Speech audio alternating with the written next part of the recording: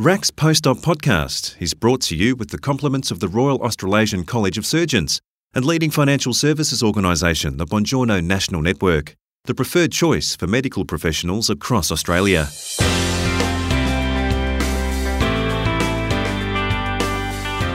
As chair of the New South Wales regional branch of the Royal Australasian College of Surgeons, Dr Ken Loy is focused on uniting fellows across the state.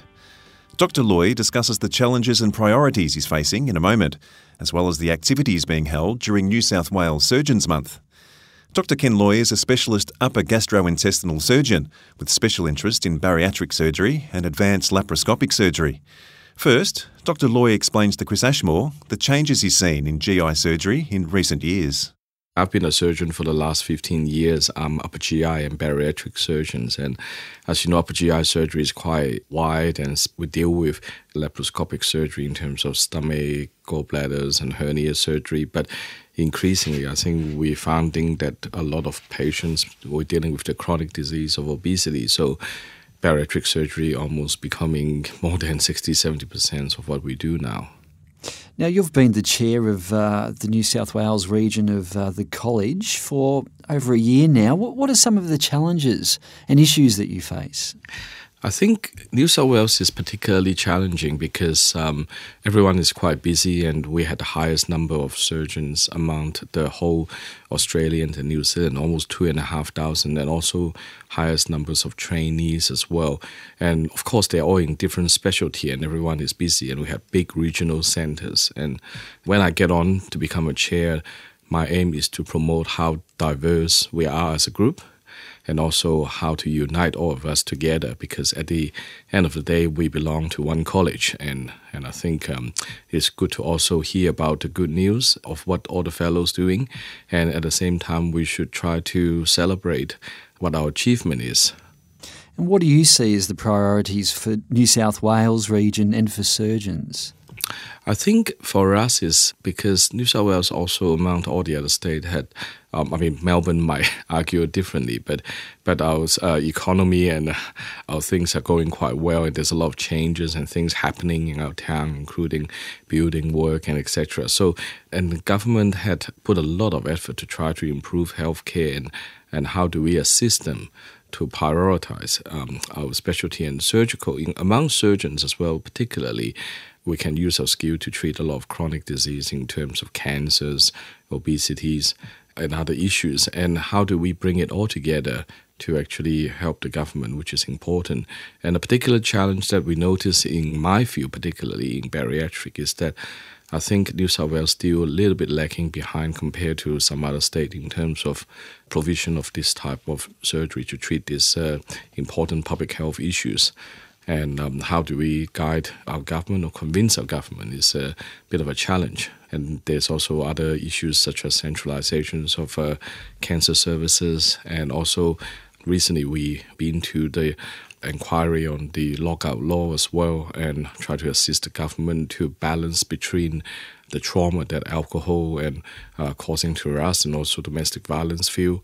So there's a lot that we have to do. And I think it's particularly challenging to try to bring people together because everyone is busy running around, and there's a lot of positive or negative publicity among surgeons. And I think my aim is to try to bring out the best of our fellow and to unite them together.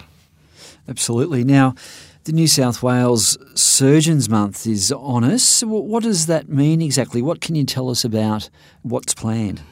I think this Surgeons Month's been devised before me, but it's been going on for the last 6-7 years, and every year is getting bigger and bigger. It's essentially to celebrate all the different streams and what we do for our college. I mean, the first event is military events to acknowledge the fact that a lot of our surgeons are actually also actively serving members of either the Air Force or the Army. And we acknowledge the work that they do and the work they do for the government. And there's another day that we're going to bring all the trainees together to teach them about how to get onto training program. And there's also a day that our younger fellow has organized to assist all the newly finishing surgeon to set up the practice and to cope with this busy life in terms of work-life balancing and also sorting out the practice, which is something that I guess as a surgeon we don't get teach that much. And then there's two events which is the key. One is in an art gallery on the 13th of November, which we celebrate our diversity. And there'll be talks and also the appreciation of us. And essentially, I think the aim for the Surgeon Month is to actually not as much scientific, but to actually get everyone together to hopefully remember what we have achieved in the surgical field. And the most key event is the end of the month on the 29th of November. We'll host our events of a ward night in a Parliament House, in which this time we really celebrating Indigenous doctors, Professor Calvin Kwong, who's an ENT surgeon, who actually at one stage, I was a registrar in Wagga and he was my intern, and this bright young man has went on and achieved so much things for Indigenous field of ENT surgeon, and that need to be acknowledged. And a couple of the other awards as well to a few of the surgeons that has retired and actually served our community. And these are the things that are a leading example for young surgeons or upcoming surgeons to be something to take home with, I think.